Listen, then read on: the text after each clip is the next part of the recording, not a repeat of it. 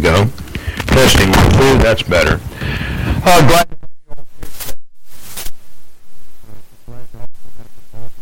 visiting with us today, and I pray the Lord will bless. We're going to be taking our Bibles this morning. We're going to go back to the book of Revelation, chapter 2, as we continue on with eschatology and a expose on the seven dispensation, or the seven dispensation of the seven churches. So we're going to go over the book again, as I said, Revelation chapter 2, as we continue on with our studies. Now, inside of your the handout that we had for today, the one that says heading for a super marriage, you'll see that on the back of our prayer sheet is the same thing we have upon the board right now. And that's representing the seven churches. And this will give you an opportunity to see a little bit more about where we're going on today. Now, there's a lot of people that they might ask immediately, why are we going into the seven churches and looking at their particular place? Because for us to have a real understanding of where we are at in biblical example and biblical history, we have to know the past. Remember this, is that when we take a look at the time frame of dispensational periods, there is multiplicity of these time frames throughout. For instance, in human countdown, if you will, it was like 2160 years from the time of Adam's creation to the time of the Great Flood. And so that's the first 2,000-year period. Then you have another 2,000-year period that goes from literally the flood all the way up to the birth of Christ. Now, if you go in and take a look at it, well, I'll show you what I'm talking about. We'll read from here in just a moment. Hold your place, and let's go to the book of Matthew. And in chapter 1, we talked about this particular order of Scripture. And in Matthew chapter 1, it says about the actual period of time that we can see. If I go down to verse 17 of Matthew chapter 1, it says, so all the generations from Abraham to David are 80 generations. From David unto the carrying away into Babylon, 14 generations. And from the carrying away into Babylon unto Christ are 14 generations. If 40 years is a representation of the period of time that we're talking about, which is 560 years, of 40 years representing a generation, that means that there was 1650 years leading up to that time frame. However, that means that from the time of the flood to the time that we see Abraham's birth, or the coming of Abraham, that's another 400 years. So there's 4,000 years that were completed, before Jesus came to this earth. Now, a lot of people say, well, why was there 4,000 years up to the birth of Jesus Christ? First of all, it was God's plan. For people that want to say that this earth is billions of years of age, it doesn't make any sense. May I point this out to you? My own granddaughter, when I went down to visit with her, and she made this statement, she goes, you're not one of those young earthers, are you, Grandpa? I said, what do you mean? She goes, well, we know. And I let her spout off and said, that's interesting that you would say that. I said, what proof do you have? I said, for you to be able to say, we know, you have to have proof. And I said, let me ask you this. I said, you make up your own mind. I said, I'm not going to tell you what to believe, what not to believe. But why was it that when we had the moon landing, they landed in 6 inches of dust, and yet they said that they were so afraid that because there was an inch of dust that's created every 1,000 years, and because they were now predicting that the earth was billions of years of age, that they would sink into massive dust in the lunar landing. I said, where did they land in only 6 inches of dust? She said, I've never heard that. I said, no, you haven't. I said, that golden moon, or that golden sun we have out there, what kind of sun is that? She goes, well, I don't know. It's called a dwarf sun, a dwarf yellow sun. I said, do you know the lifespan of the dwarf yellow sun? She goes, no. I said, it's 10,000 years. How is it if something that's supposed to last only 10,000 years, how can it be billions of years of age? It doesn't make any sense whatsoever. I said, logically speaking, just by what you're telling me, doesn't even match what the evolutionists are trying to come in. I said, but if you push that evolution so far away,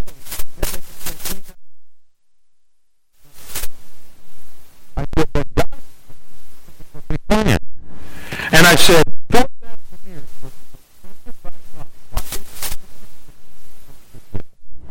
but not only that, what's the thing about this? Each number, and numerology is so important for us to understand, each number has a direct representation. So when it said the fullness of time was come, Jesus came born of a woman. That was the fullness of time after 4,000 years. But then we have the next 1,000 years, which is literally a time of grace, 5,000, and it's also a time of death, 5,000.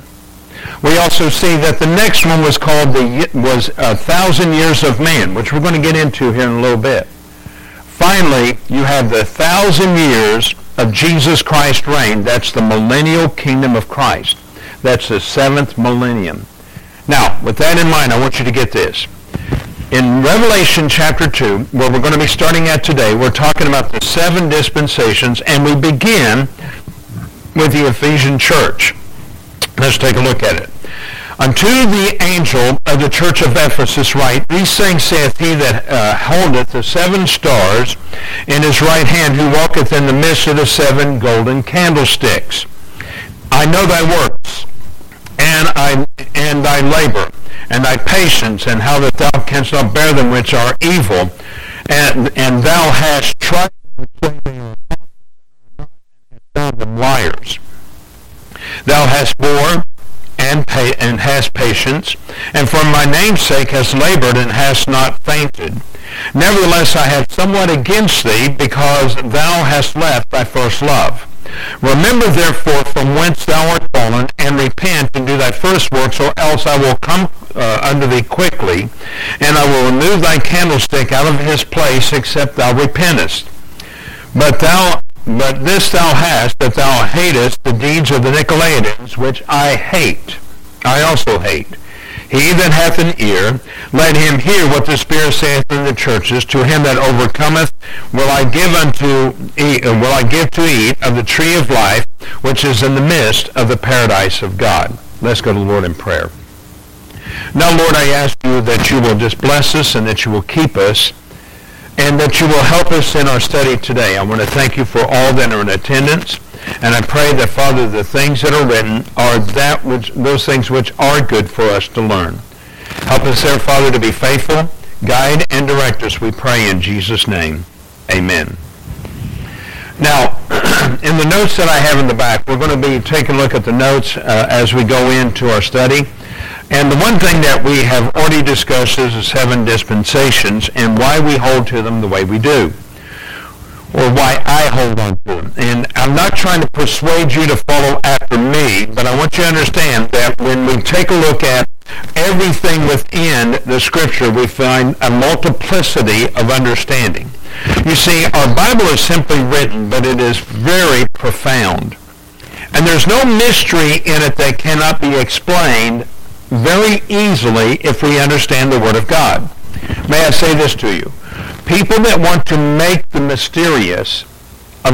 the Bible mysterious will succeed, but that's because they're taking advantage of people's blindness. Number 2, there are many churches that try to build up their congregations based upon the eschatology or the last things teachings. I do not have any desire to build this church based upon that, but because the church needs to know what it believes, we should examine these things carefully.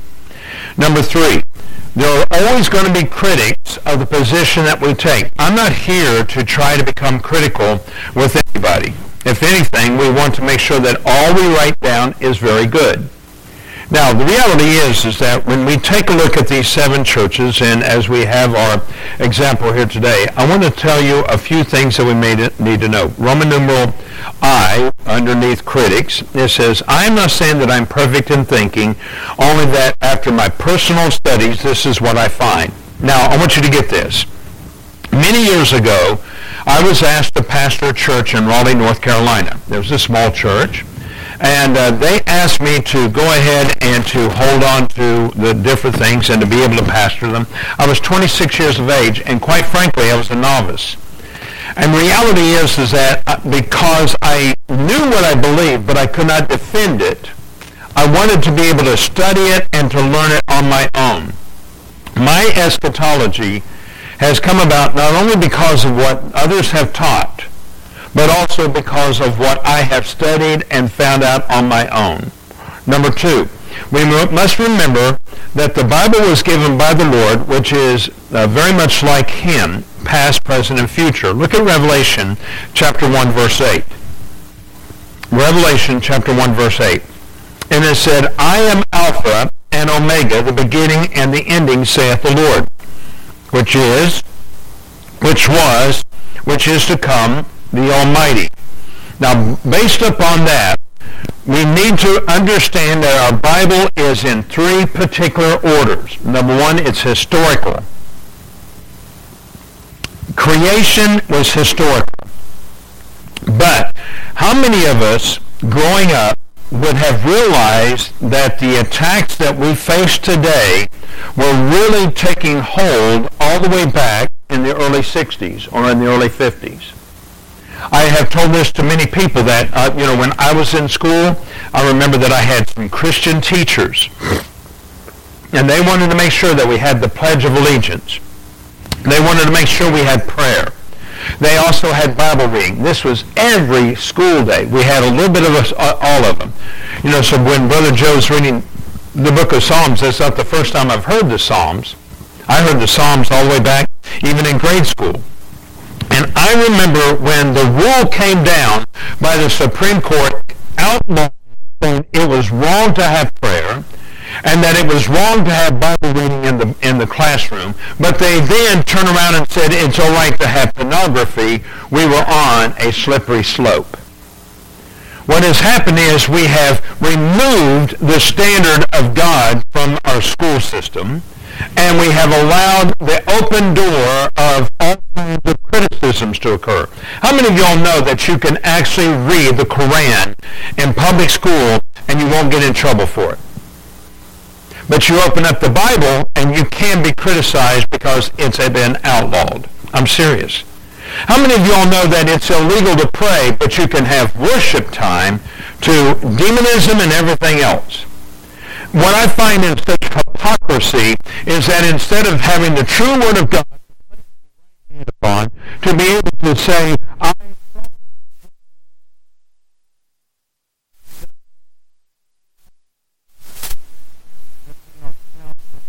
the balls and the outcomes for. Do you realize that there has never been a true law that has been established in America since we have removed the Bible from even the justices swearing in of our Congress and everything else? They're now swearing upon the Quran, upon comic books, upon sexual materials, anything they want. Say, man, this is what my God is. Well, your God is not my God. And in fact, we're going to say this a little bit later. Do you realize that the positions we hold to as a church are so unpopular that they could literally come marching in the street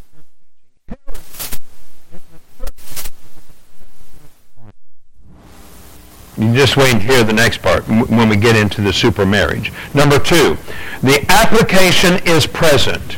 Now, here's the difficulty. When you go back in and you read the Bible, even in the book of Genesis, and it's funny, Chris and I were talking about this earlier, about the tar pits that still exist, and the coal fields and things like that. And it's amazing to me how many trains just run from the mountains over to here full of good coal with and everything we need.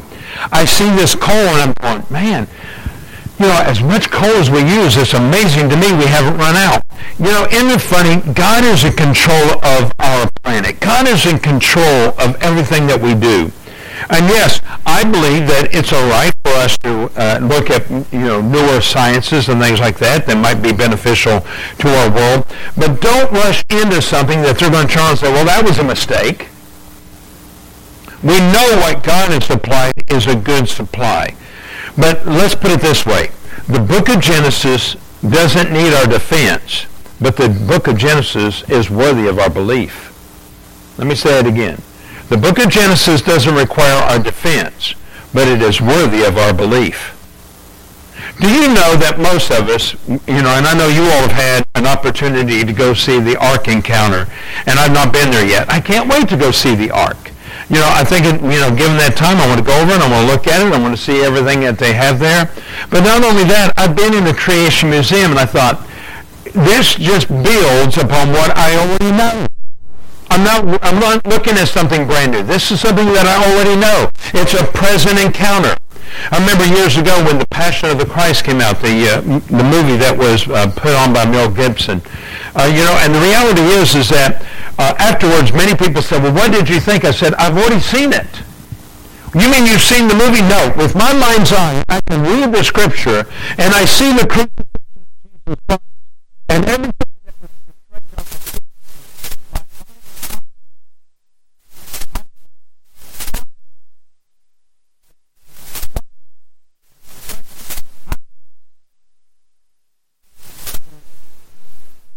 on the and so reality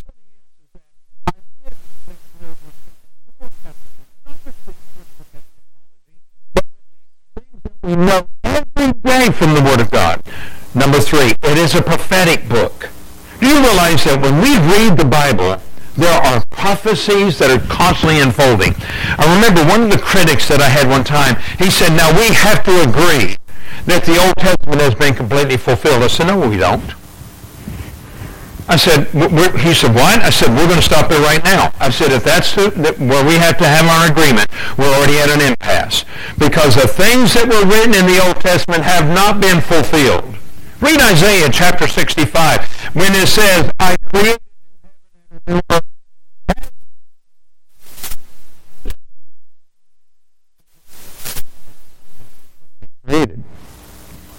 We might see a little bit of an improvement from time to time, but let's put it this way. The Bible teaches us that corruption will always be with us, and it's going to be a multiplication table. That is prophetic in its nature. It also says that they shall look upon him whom they pierced, meaning the Jewish people, that they shall see Jesus Christ in his holiness, and they will literally Romans chapter 11. I don't mean to be excited, but that's where it goes. May I point out to you that I have met the critics who have also said that they do not want to be refused, and they refuse to believe my position. Look at point B, Roman numeral 1. In debate, there are no winners or losers. May I point this out to you? I don't like debate. You know why? Because you have a grandstand. And I have known a lot of men that they brag about their debate. Probably the last great debater, believe it or not, was Ronald Reagan. And that's because he used humor to disarm many other people. But here's the sad reality. Do you realize that when you're in debate, you have this one person that is against God and this one that is for God, and yet when everything is done, because they air it out in the open, they have to declare themselves winners or losers. I guarantee you they'll never declare themselves losers. And sadly, whenever there's a debate, it's one that it does not have the benefit. If you really want to have a good, serious conversation, then go one-on-one. What I love about it is that one-on-one says what you see is what you get. I don't claim to be the most knowledgeable person in this world, but I have been with Jesus. And you say, well, how have you been with Jesus? I have his word every day in my life. And the more that you are with the Lord in his word, you begin to enjoy the things of God, and you can impart it to other people. And so when you think about this, I don't need to debate you on a national platform. Let's just come together. Let us come together and reason. Did you know that that's exactly what the Lord said to the children of Israel? Let us reason together.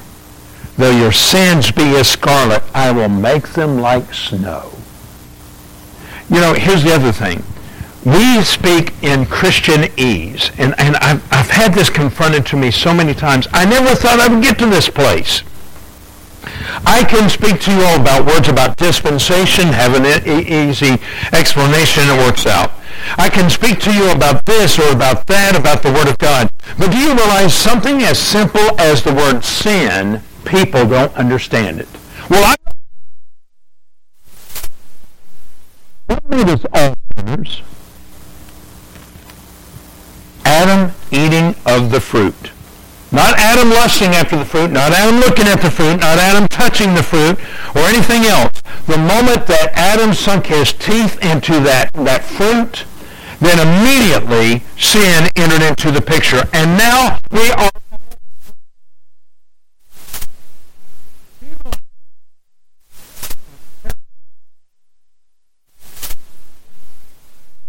I mean, we become jealous over people because they make eye contact with our loved ones.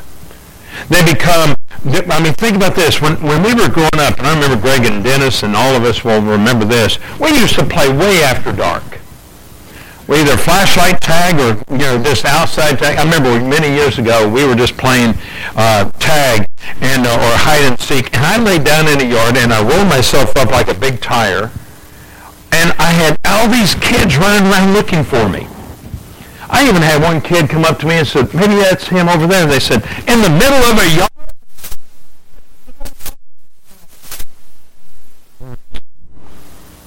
But we had such innocence. Now, we have all fenced in our yards. We have all enclosed ourselves. And we're even afraid of our neighbor.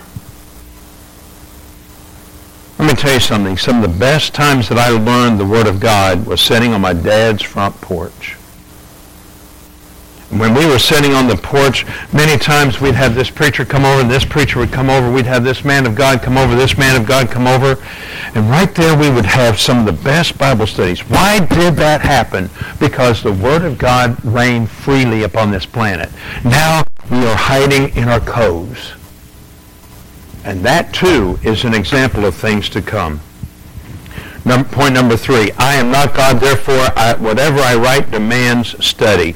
You know what gets me is as I study the Word of God, I have to confront, moment by moment, my own thinking.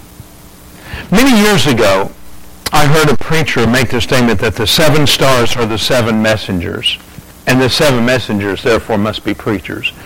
I have come to the conclusion after my Greek study that I am not an angel. I know that's a disappointment to you all. You all just think that I'm the most glorious person you've ever met. I'm not. I'm not an angel. But the reality is, and I will never become an angel, neither will you. You are destined to be a child of God from the moment that you're saved, even unto redemption. You will never be greater than Christ. And it even says in the book of Hebrews chapter 2 that they were made a little lower, that he came to this earth being created a little lower than the angels, and that he was created as a man, but he was God. Now, here's the reality. Did I make a mistake? No, I did not make a mistake. What I did is I learned. And the one thing is, God can take our ignorance and he can still make it into good. Can you accept that? God can take our ignorance and turn it to good. Look what it says in point C. Eschatology is not regulated by one book. This book of Revelation is just one part. Now, I know that these seem so strange, but have you, as I pointed out, the book of Isaiah, the book of Micah, the minor prophets, the book of Ezekiel, the book of Jeremiah, all of those have tidbits of the book of what Revelation or what eschatology is all about. Do you know that Daniel was the one that gave us a full insight of what the 4 major, if you will, leadership would be upon this earth? Followed and closely aligned was the Roman Empire. And when Daniel saw this, and when he was given clarity of every little point, God made this statement. Look, turn with me if you will. Let's go to the book of Daniel. I want you to see this. Don't take my word for it. It's worth looking at. All right? In Daniel chapter 12, and let's go down to verse 5. All right, Daniel chapter 12, verse 5. Then I, Daniel, looked, and behold, there stood another two, the one on this side of the bank of the river, and the other on that side of the bank of the river. And the one said to the man clothed in linen, which was upon the waters of the river, How long? And I heard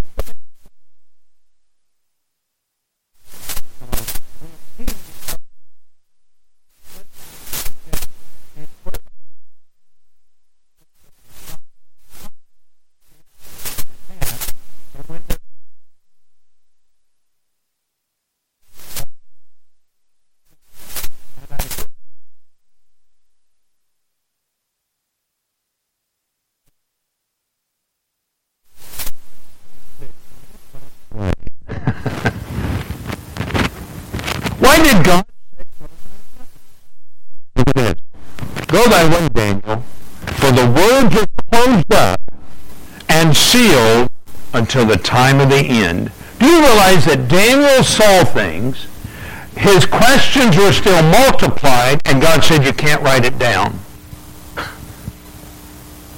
Does that surprise you? It shouldn't. There are things, I'll give you another one. Let's turn, if you will, to Revelation chapter 19. And this is just a bit of an example. Let's go to chapter 19. And let's go down, oh man, I could read all this. So let's go to verse 11. And I saw heaven open, and behold, a white horse, and he that sat upon him was called Faithful and True, and righteousness he doth judge and make war. His eyes were a flame of fire, and his head were many crowns, and he had a name written that no man knew but he himself. Wait a minute. You mean there's a name that Jesus has that no man knows? That's what the Bible says. There are things that God is concealed and kept till that day that we shall hear afresh. So I want you to understand, we look at the Word of God and we understand what is given to us only because the Bible allows us by the grace of God. We should be in great amount of prayer. I so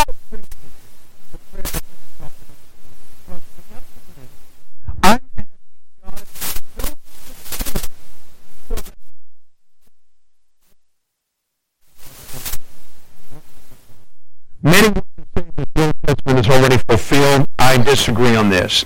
Some of it has been fulfilled, such as Daniel being told of the four kingdoms to come, Daniel 7. We're not going to read that all right now, but you can. I also believe that the book of Zechariah is yet to be fulfilled, as many of the other minor prophets. But I want us to look at this one. Let's go to Romans chapter 11. Romans chapter 11.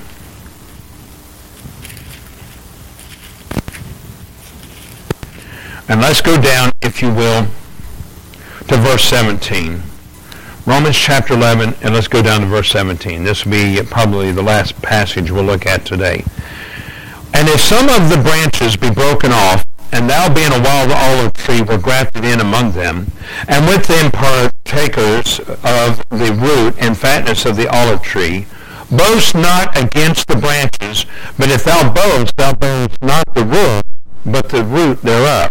Or bearest not the root, but the root thereof. Thou wilt say then, the branches were broken off that I might be grafted in. Now, let me explain this to you, because I know that we have people that have never heard this before. Reality is that when Israel rejected the salvation of Jesus Christ at the beginning, and you can read the last chapter of the book of Acts, and you can see all about this, then literally Paul turned my attention to the Gentile people. We were always classified as the wild olive branch, the wild olive tree. So because our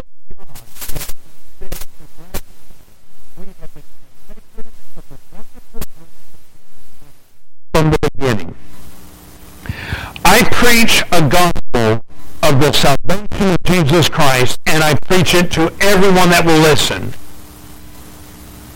And some of those that have listened to the Word of God begin to believe because they have heard for the first time the grace that is mounted up in Jesus Christ. But that does not give me a right to boast.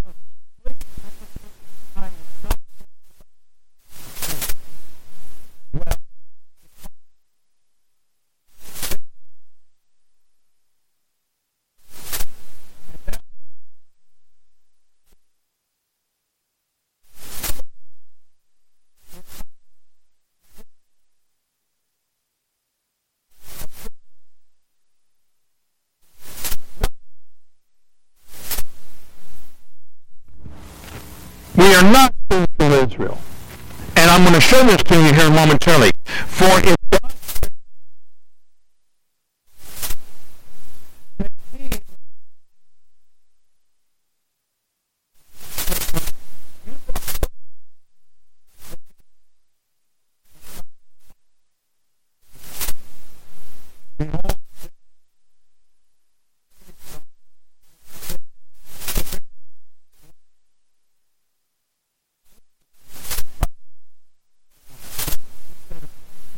the grace of God, or you will be brought out as well. Look at verse 23. And they also, if they abide not in unbelief, shall be grafted in, for God is able to graft them in again. That is the beautiful part. And do you know what the book of Revelation is all about? The book of Revelation is now the transition that the Gentile period is done and Israel is restored. I have many books up in my library. The Left Behind series is one of them. And the whole idea of the Left Behind series is that some of the Gentile people will be saved. That's absolutely true. I believe that during the Left Behind period or the tribulational period, some of the Gentiles will be saved. That's some. But if you read the book of Revelation, Israel is protected in a mighty way. That's amazing to me. How many of Israelites will be saved? I don't know. Millions? More than that? I don't know. I do know this, is that when they have had the election of God brought upon them, they will not refuse. Look what else it says. For if thou wert cut off out of the olive tree which is wild by nature, and were grafted in contrary to nature into a good olive tree, how much more shall these which be natural branches be grafted into their own olive tree? I love this part. Listen what it says. For I will not, brethren, that you should be ignorant of this mystery. This is the mystery. Are you listening? Here is something that is absolutely fabulous. Lest you should be wise in your own conceits. I had a man one time look at me and he goes, well, maybe the idea of Israel receiving all of their territory has been fulfilled because of Abraham's seed with Ishmael. I said, are you crazy? God's plan did not include Ishmael. God's plan was for Isaac. And right now, they have never had all the territory all the way over to the Euphrates River. Never had it.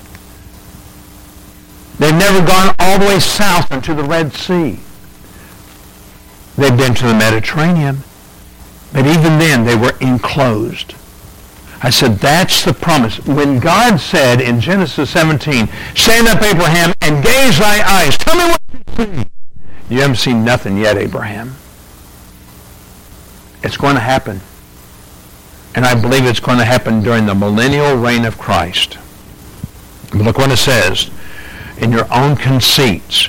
That blindness is happened to Israel until the fullness of the Gentiles be come in.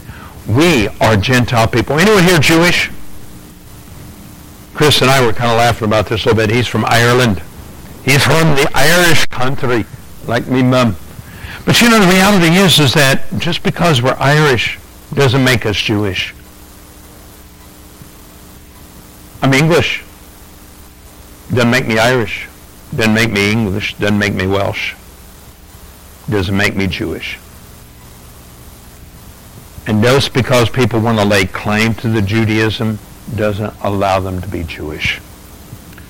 And so all Israel shall be saved, as is written, there shall come out of Zion the deliverer, and shall turn away ungodliness from Jacob. Man, I look forward to that. For this is my covenant unto them, which I shall take away their sins. As concerning the gospel, they are enemy for your sakes. Now listen to this. But as touching the election, many people forget that passage. The day is going to come when they shall hear the word of God and be made alive. They are beloved for the Father's sake. All right, so next week we'll pick up on the Ephesian church and we'll finish up on this chart. So may the Lord bless. Father, again, thank you for the time we've had together. Now lead us and bless, we pray in Jesus' name. Amen. God bless. We're dismissed till the next service.